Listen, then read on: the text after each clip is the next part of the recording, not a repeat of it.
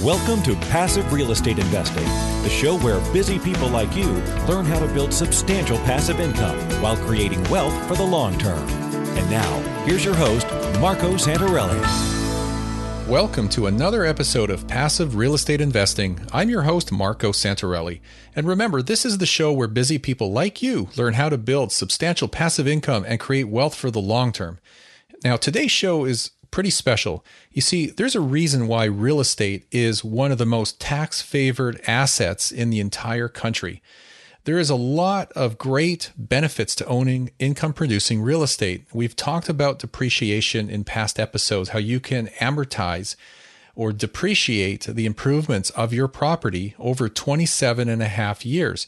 You don't need to spend a single penny to get that depreciation. It is absolutely incredible.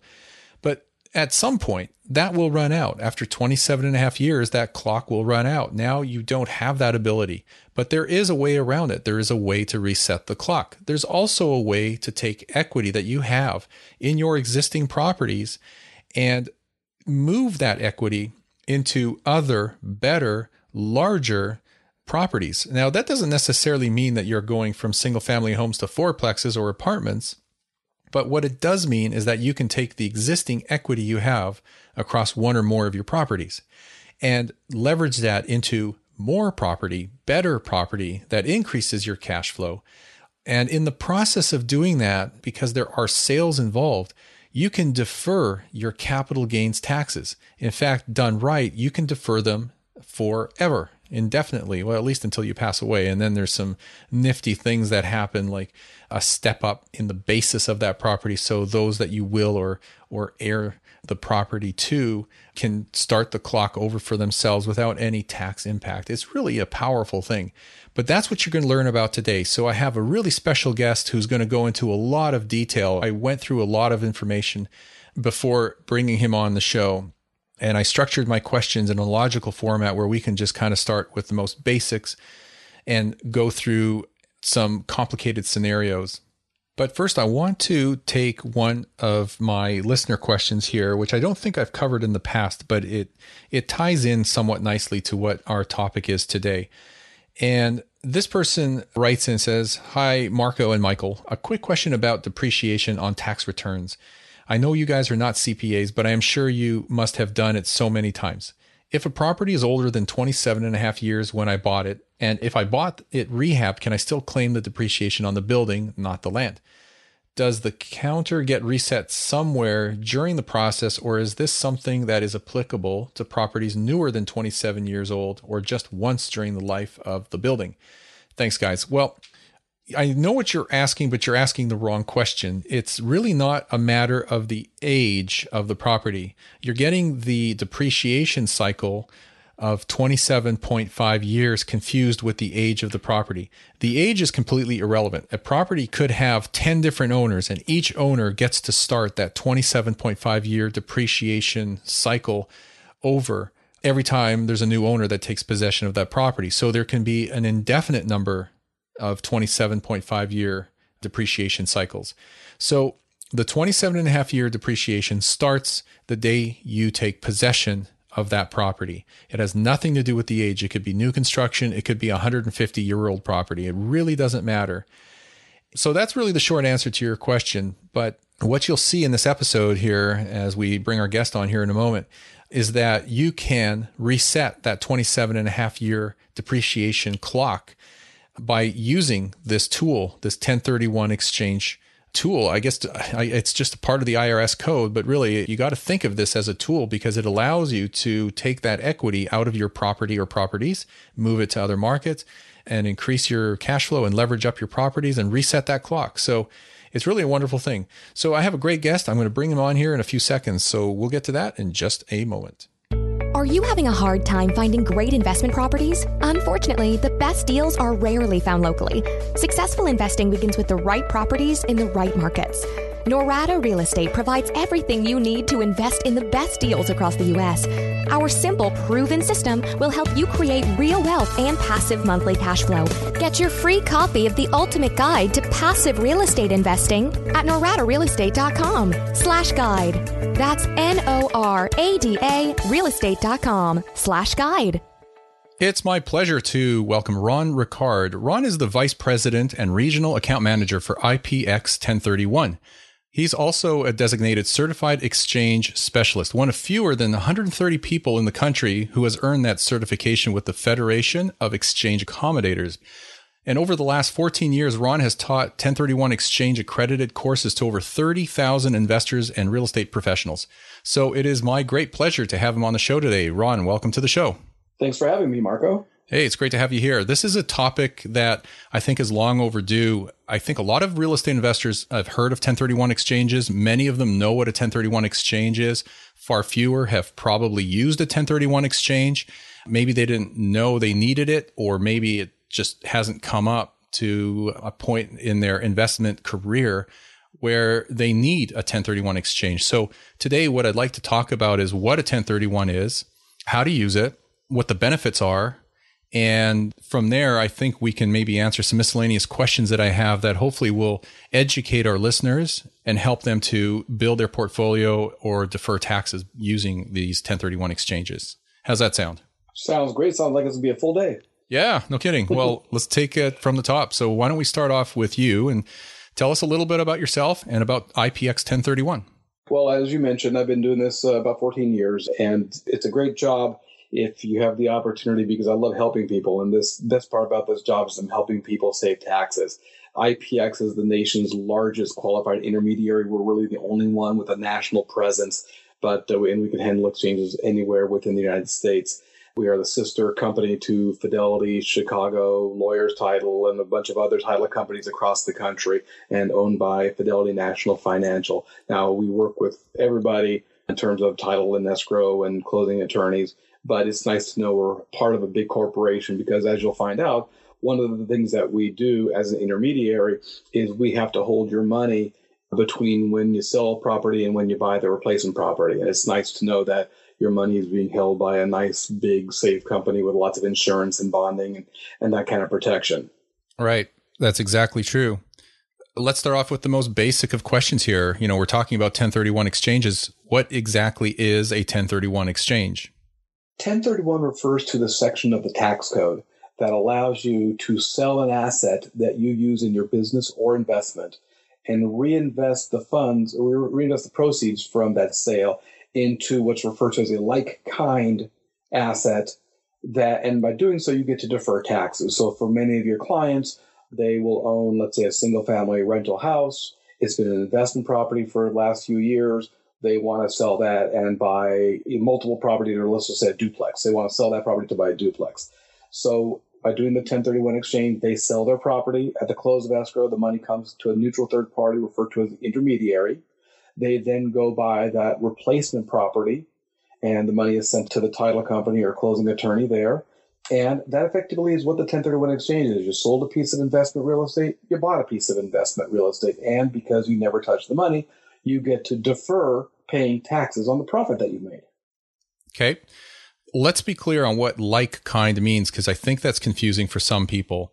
In this particular case, at least with real estate investors, that would refer to income producing property, investment property, not your principal residence, right? Correct. It could be any kind of property used for business or investment. So if you are running your doctor's office out of a building that you're practicing in, that's considered investment real estate. For most of us, it's going to be income producing property.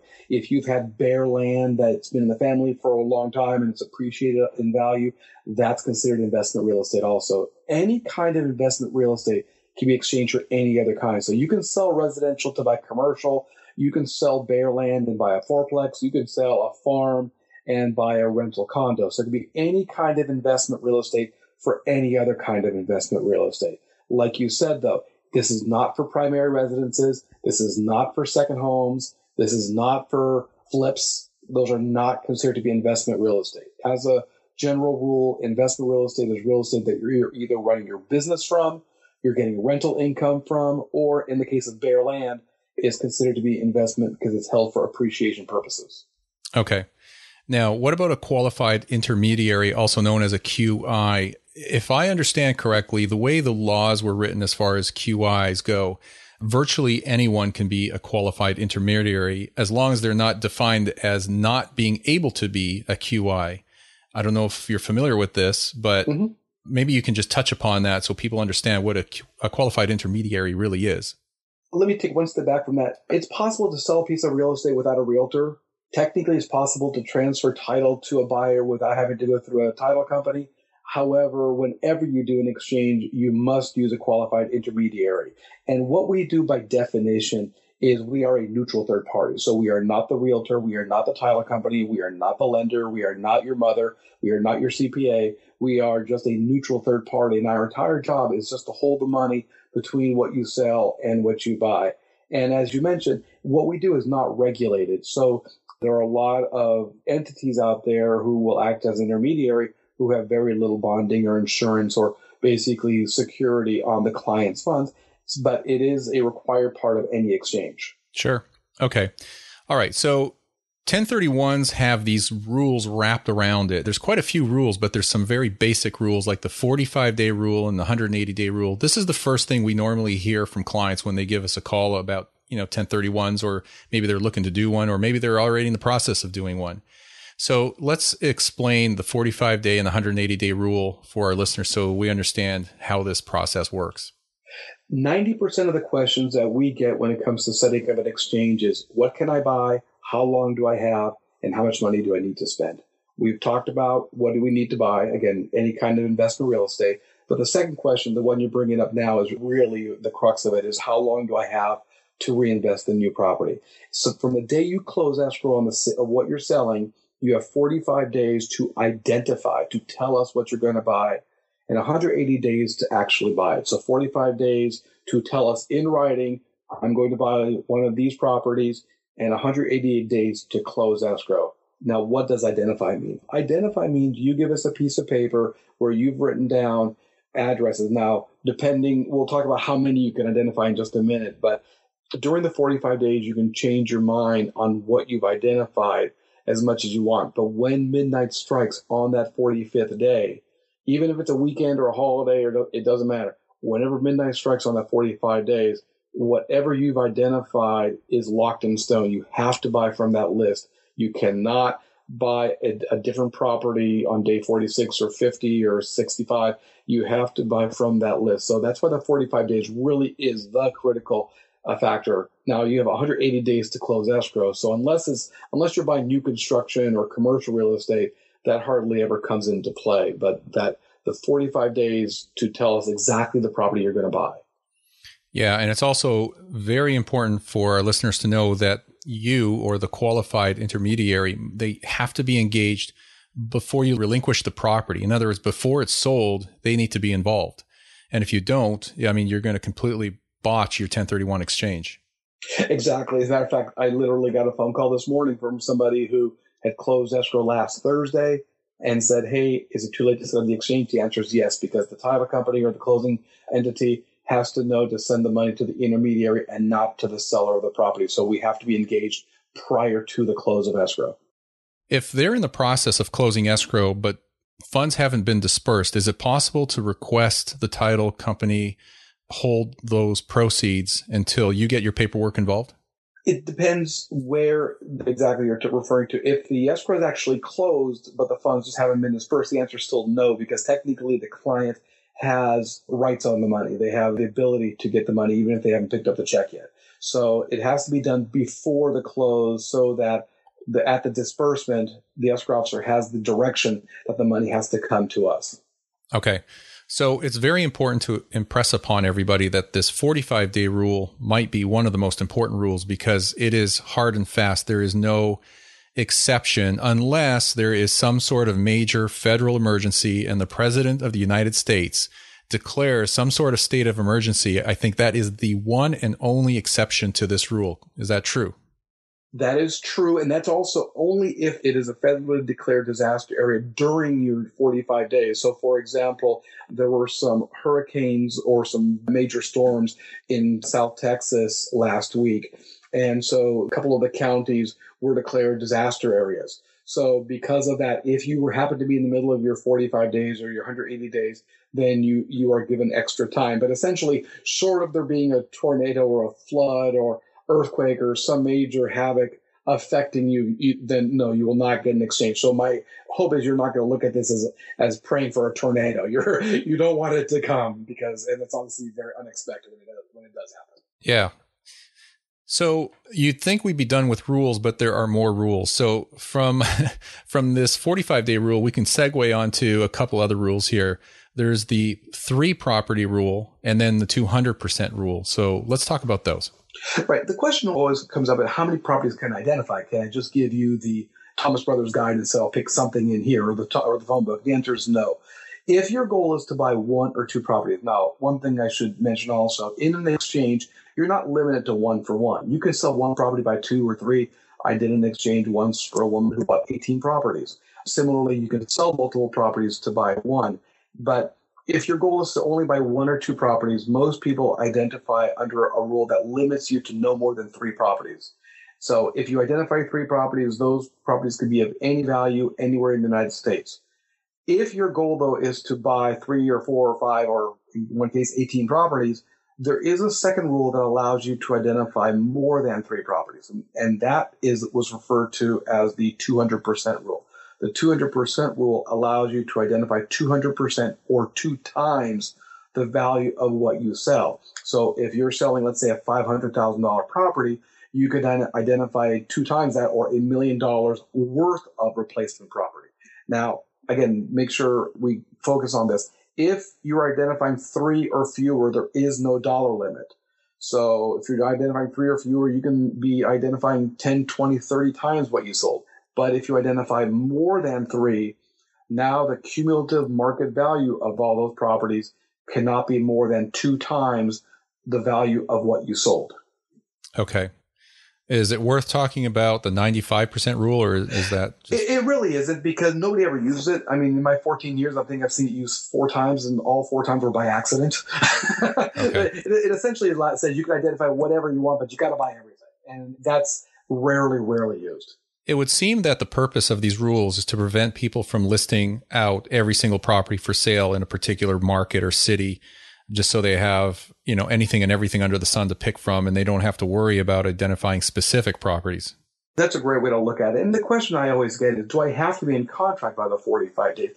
And the way the rules are written, the answer is no, technically not. Technically, all you've done is given us a list of 3 properties or a list of X number of dollars worth of real estate. But the reality is, if on day 46, those get all sold to somebody else, or you find out they're being held up by termites or something, and you don't want them anymore, then, you lose. You're going to get your money back in 6 months and pay your taxes. So you really, by the 45 days, you really should be in contract. Ideally, your loan's approved, your inspections are done. You want to be pretty comfortable, that what you're going to buy by that 45 days. And the reality is, most of my clients are either done with their exchange or almost done with their exchange by the time we get to the 45 days. So that brings up a very good point and a caution. So if someone is looking at a particular set of properties and they've identified some of those or all of them within that 45-day period, you need to make sure that you have a certain number of those properties under contract, or at least have an option on them. In other words, you need to have some sort of control on those properties so you don't lose them and end up having the situation you just described, where you lose all those properties on the 46th day, and now you're completely out of luck. You're going to have to buy something, but you're going to pay taxes. Exactly. And so that's why really by the 45 days, you want to be pretty locked down on what you want to buy. And to be clear on the tax piece, I don't know if we kind of glossed over this before, but it's the capital gains taxes on the equity or gains that you're pulling out of the property you're selling. So what you're trying to do here is avoid paying capital gains taxes and deferring those taxes. And in some cases, almost indefinitely. You could set up your affairs so those taxes are deferred indefinitely, but you're deferring those capital gains taxes onto your next properties and your next set of properties and so on and so forth. The way to look at it is this. 1031 only defers the taxes. So you sell the house to buy a duplex, you sell a duplex to buy a fourplex, and you keep doing all that. And the goal is eventually that basically you die before you sell anything. Now your heirs get the stepped up tax basis and all the taxes are wiped away. That's why the motto of our industry is swap till you drop. You just keep exchanging, and then hopefully you never have to pay the tax man. There you go. Swap till you drop. I like that. I'll have to borrow that phrase. It's good. You're more than welcome to. It's kind of, like I said, the motto of our industry. Okay. I like it. Now, one thing I should point out also is that you referred to capital gain. You said something earlier that a lot of your clients are going to probably confuse. Don't confuse the equity in your property with the profit in the property. I know you wouldn't do that, Marco. But the equity in the property is just the amount of cash that you get after everybody, including the bank, has been paid off. Whereas the profit in the property, or the gain, is the difference between your basis and what you sell the property for. Now, that will include both capital gain as well as state taxes, as well as what's referred to as depreciation recapture tax.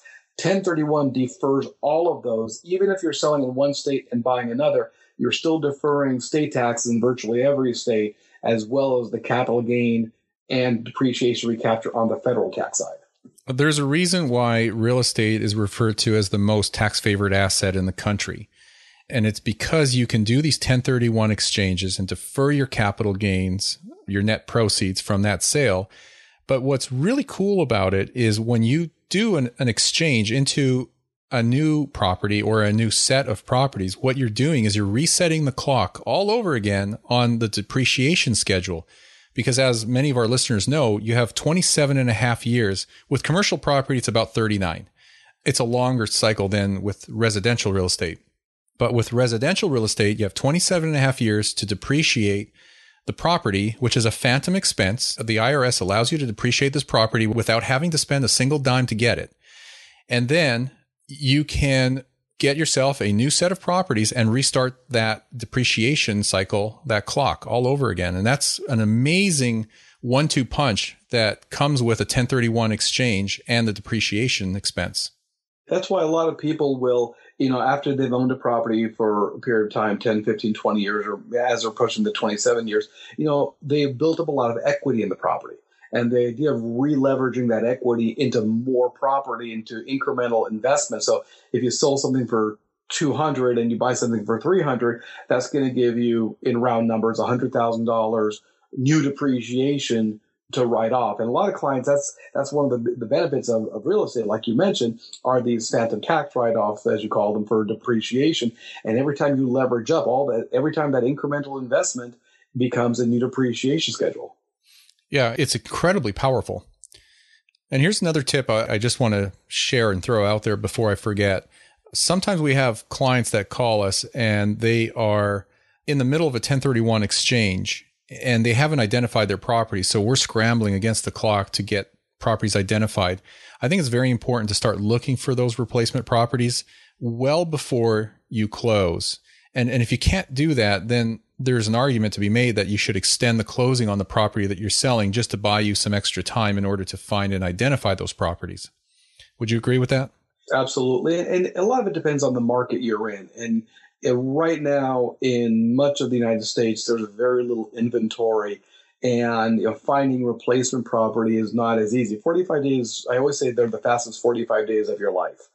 So most of my clients are actually in contract on the replacement before they close. So you definitely want to be looking. I mean, you can literally close escrow the very next day, and in some cases, even the same day as you sell your property. Now, one thing that's important to realize here, you do need to sell your property before you buy the replacement. There is something called a reverse exchange where you buy first, but that's a much more expensive, much more involved transaction, and probably something we'll talk about different in another podcast, but not today. But yeah, being in contract on the replacement property, even before you sell yours, is perfectly fine. But as long as you sell first, then buy. And we have really good relationships with our teams and providers all around the country. So if an investor is in a situation like that, we have been able to help them lock down a certain number of properties subject to or conditioned upon their closing of their 1031 property. So we can usually draw out that cycle or that schedule so they can close and not worry about losing the properties that they want to purchase in whatever market they're looking at. So we can help you with that if that's the situation. So now tell us about the reinvestment of the net proceeds. First of all, just explain what the net proceeds mean on that 1031 sale, and then how do you go about reinvesting that? Because that's really what the QI is supposed to do in this situation. Right. Now, this goes back to the third question of that we always get asked is how much do I need to reinvest? And the simple answer is all of it. It does not matter what you bought the property for. It does not matter how much you've depreciated. It does not matter how much money you put as a down payment or to fix up the property or improvements during the life. All that matters is how much you are selling the property for. So if you sell a property for $500,000, you need to buy at least $500,000 worth of replacement property to defer all your taxes. If you want to buy something a little bit less and pay taxes on the delta, you are welcome to do so. But if you want to defer all of your taxes, you want to buy equal or greater to the net sales price. And by net, I just mean you are deducting the cost of the realtor and escrow and title, essentially the closing cost. Do not subtract the loan. But whatever that's net sales price is, you want to buy equal or greater to that amount. Now, when you do close escrow, obviously any existing loan that you have on the property also gets paid off. What's remaining are the net proceeds, and that's what, as you say, comes to the intermediary. So part two is all of that equity, all of the cash that comes from the sale, all needs to go as a down payment or towards the purchase of the replacement property. Any cash left over is considered to be what's referred to as boot or taxable. So equal or greater in value and use all the cash proceeds. All right. And if you're short $20,000, $10,000 to close the escrow on your new property, you just come out of pocket with that. You can either come out of your own pocket or you can just get a bigger loan. So you can make up the difference however you want. As a matter of fact, if let's say you have a property you're selling for $500,000 and you have $450,000 of equity and you don't want to get another loan on the new property, as long as you put up that $50,000 from your own pocket, that's okay also. You don't need necessarily to replace the loan. You just need to replace the value of the loan. And so however you make up that difference, whether it's with your own cash or with a loan, perfectly fine. Okay, so at what point should an investor bring their tax professional or their accountant into this process? Because obviously there's tax implications or lack of tax implications. At what point should they bring the accountant in? What I usually will tell clients is, before you even get started, before you even sell the property, it's nice to have a chat with the intermediary. Because if nothing else, let's go over what you're planning to do. And then let's see if there are any potential hiccups or potential issues, whether it comes to vesting or how much you want to reinvest or getting a loan or whatever the case might be. I mean, if it's a simple transaction, you've made a lot of money on this duplex and you want to go buy a fourplex, for the most part, what you're doing. You probably may not need to bring the accountant in right away. If there's any question about what you're doing, any complication, in those cases, we typically will recommend that you bring your accountant in and ask them some questions. Now, sometimes the question may be as simple as, how big is the check I have to write to the government? Because if you can do an exchange and not have any taxes to pay, you probably don't need to do an exchange. So that would be something that's worth finding out from the very beginning. So my suggestion is always call the intermediary first. You talk to them about the situation.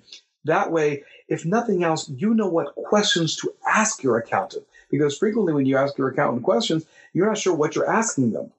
What about when the situation's a little more complicated and you are selling a group of single-family residential properties because now you are trading up into multi-unit properties?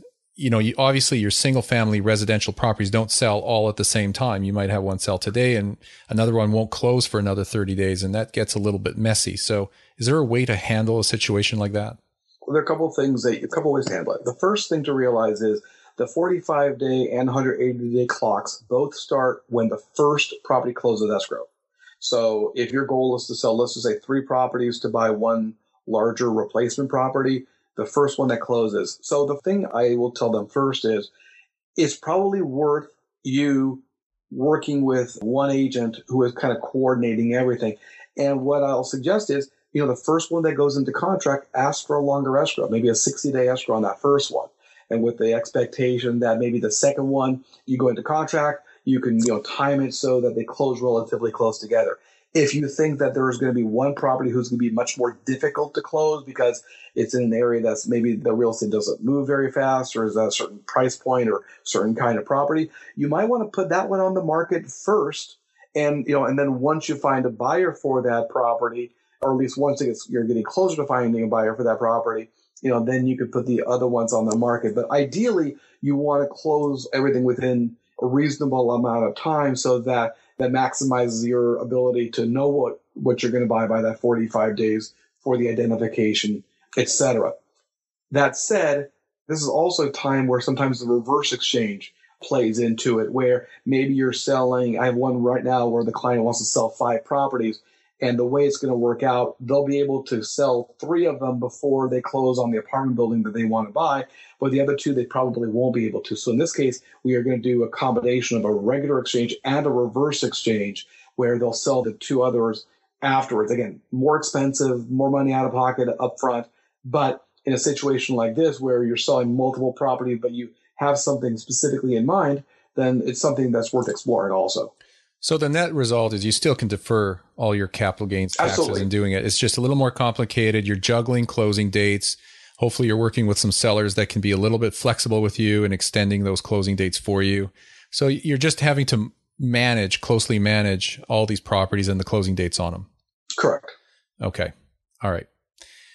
What else can I ask you here? Here's a scenario. What if you sold a property and now you want to purchase something larger, but you want to bring a partner in with you? It's kind of a loaded question. I know how this is going to work, but how does this play out if you want to bring in a partner on your new property in a 1031?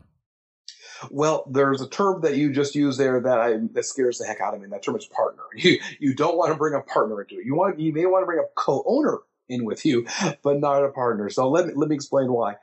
What's important in a 1031 exchange when it comes to vesting is that it has to be the same taxpayer selling as buying. So, Marco, if you're selling a property in your name or your trust, then you need to buy the replacement property either in your name or your trust because you're the same taxpayer buying the new property. If you want me to go in and buy that property with you, what we need to do is we need to be tenants in common on that property so that your share of whatever you buy is equal or greater to what you've sold. And if I'm doing an exchange, my share is equal or greater to what I've sold. So we don't want to form an LLC or partnership or corporation or any kind of entity that is its own taxpayer. We would need to buy the property as tenants in common. One thing I do recommend here, if you are doing that, is please, this is one area where you definitely want to bring in your tax professional because you want to make sure the structure of the co-ownership of the property does look like a true tenant in common relationship and not a kind of partnership. And for listeners that are listening to this and they're wondering what the heck is a tenant in common, it's also known as a TIC, T-I-C. But all it is really just an arrangement where you have 2 or more people that co-own a piece of real estate, but there's no right of survivorship.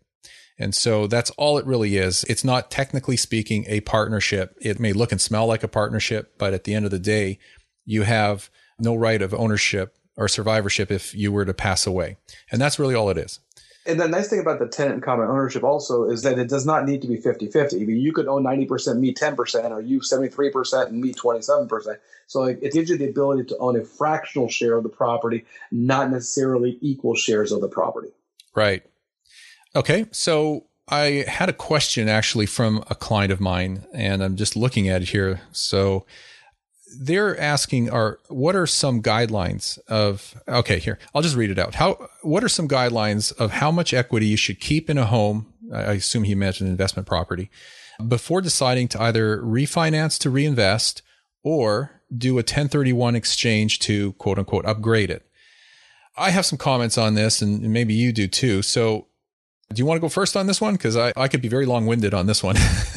Well, I'll start, if only because I think my answer is going to be very short. The answer is that truly is a question about your investment strategy.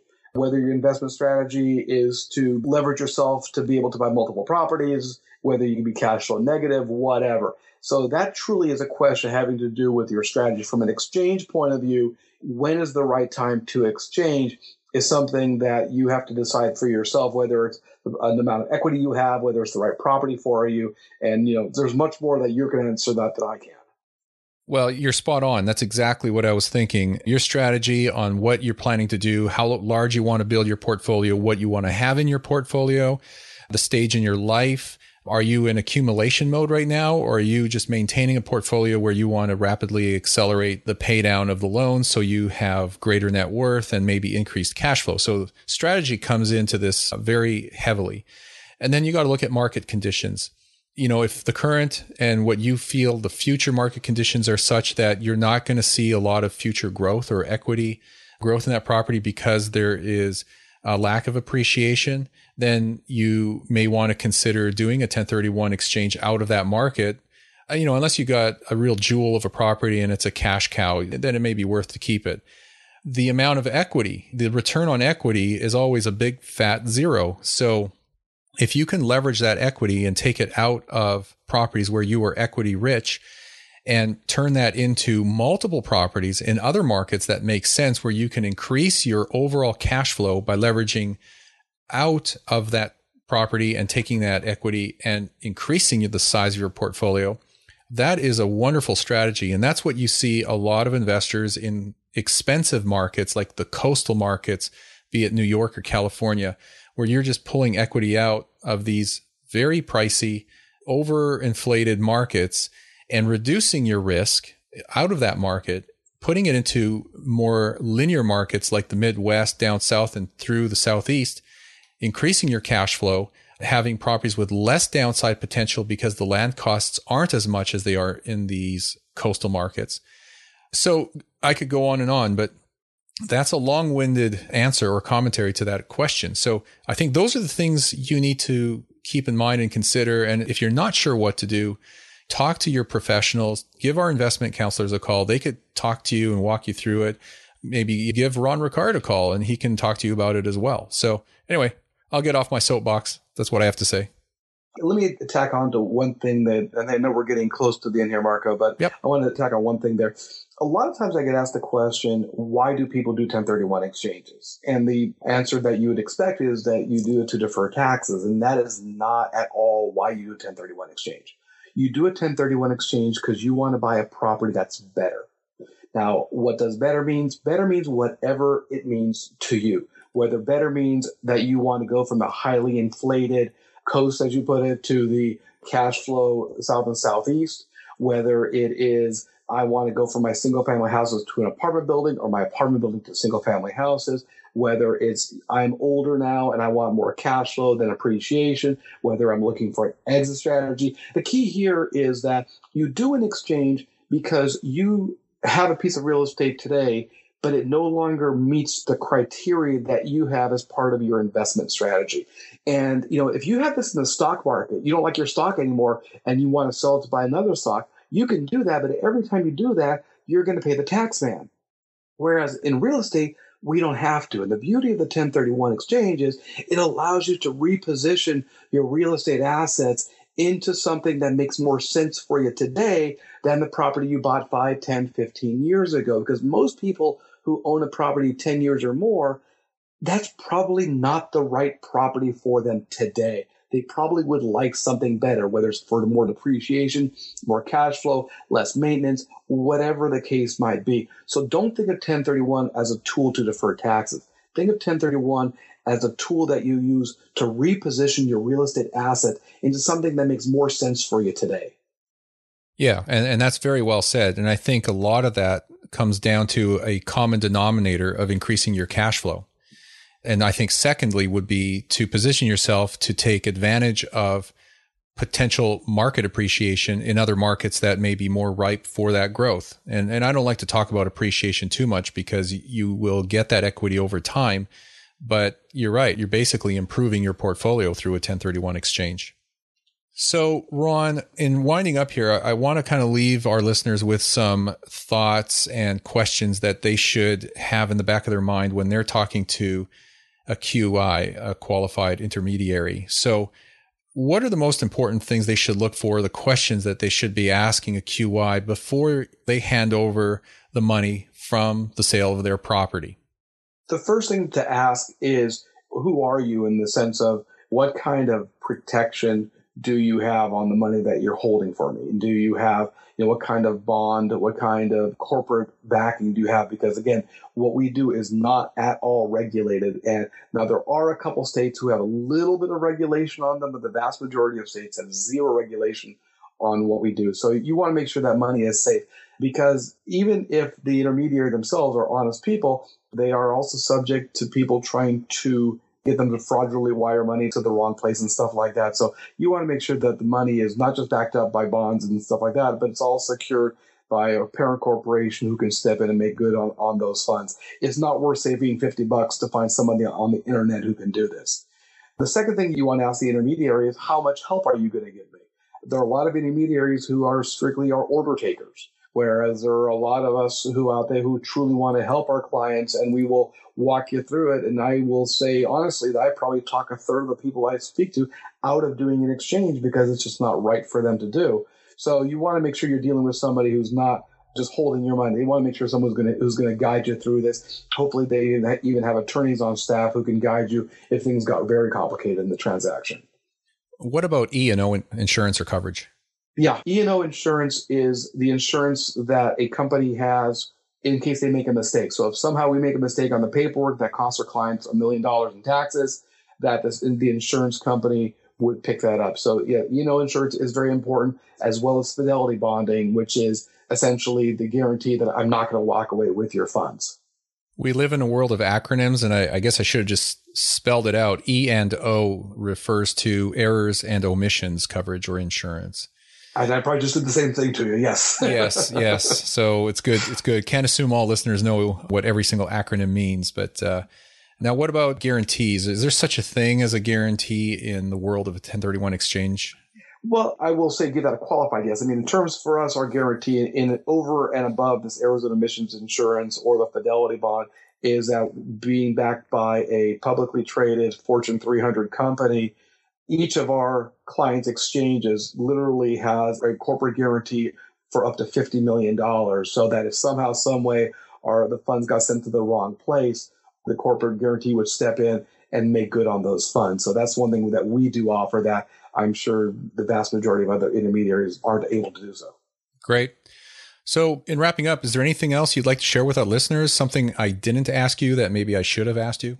Well, I think we've gone over the major components. The last thing I'll say is, don't be afraid to ask questions of the intermediary. Bring them in as early as possible into the transaction to help them guide you on the transaction. There's really nothing to do paperwork-wise until the property that you're selling is in contract, but feel free to get them addressed. If your clients want to give me a call, whoever's listening to this podcast, I welcome their phone calls. I have a toll-free number, 877-747-7875. Again, 877-747-7875.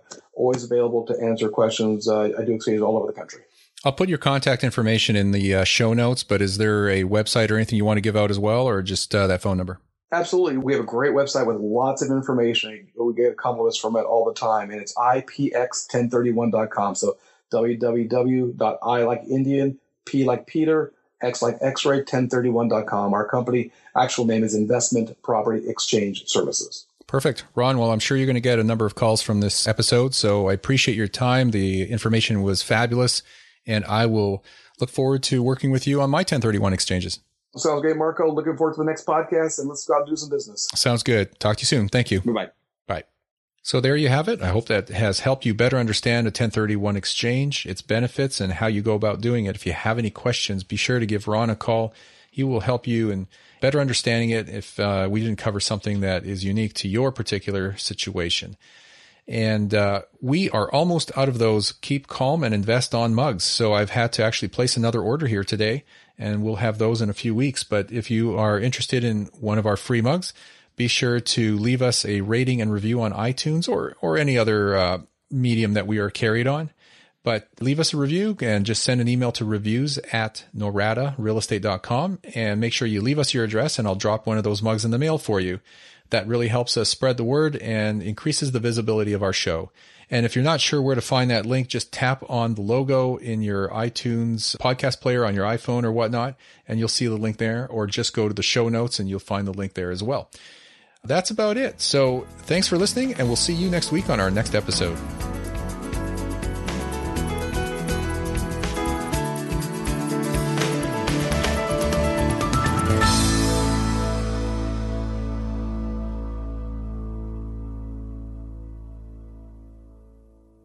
Nothing on this show should be considered specific personal or professional advice. Please consult an appropriate legal, tax, real estate, or business professional for individualized advice. For distribution or publication rights and media interviews, please contact the host.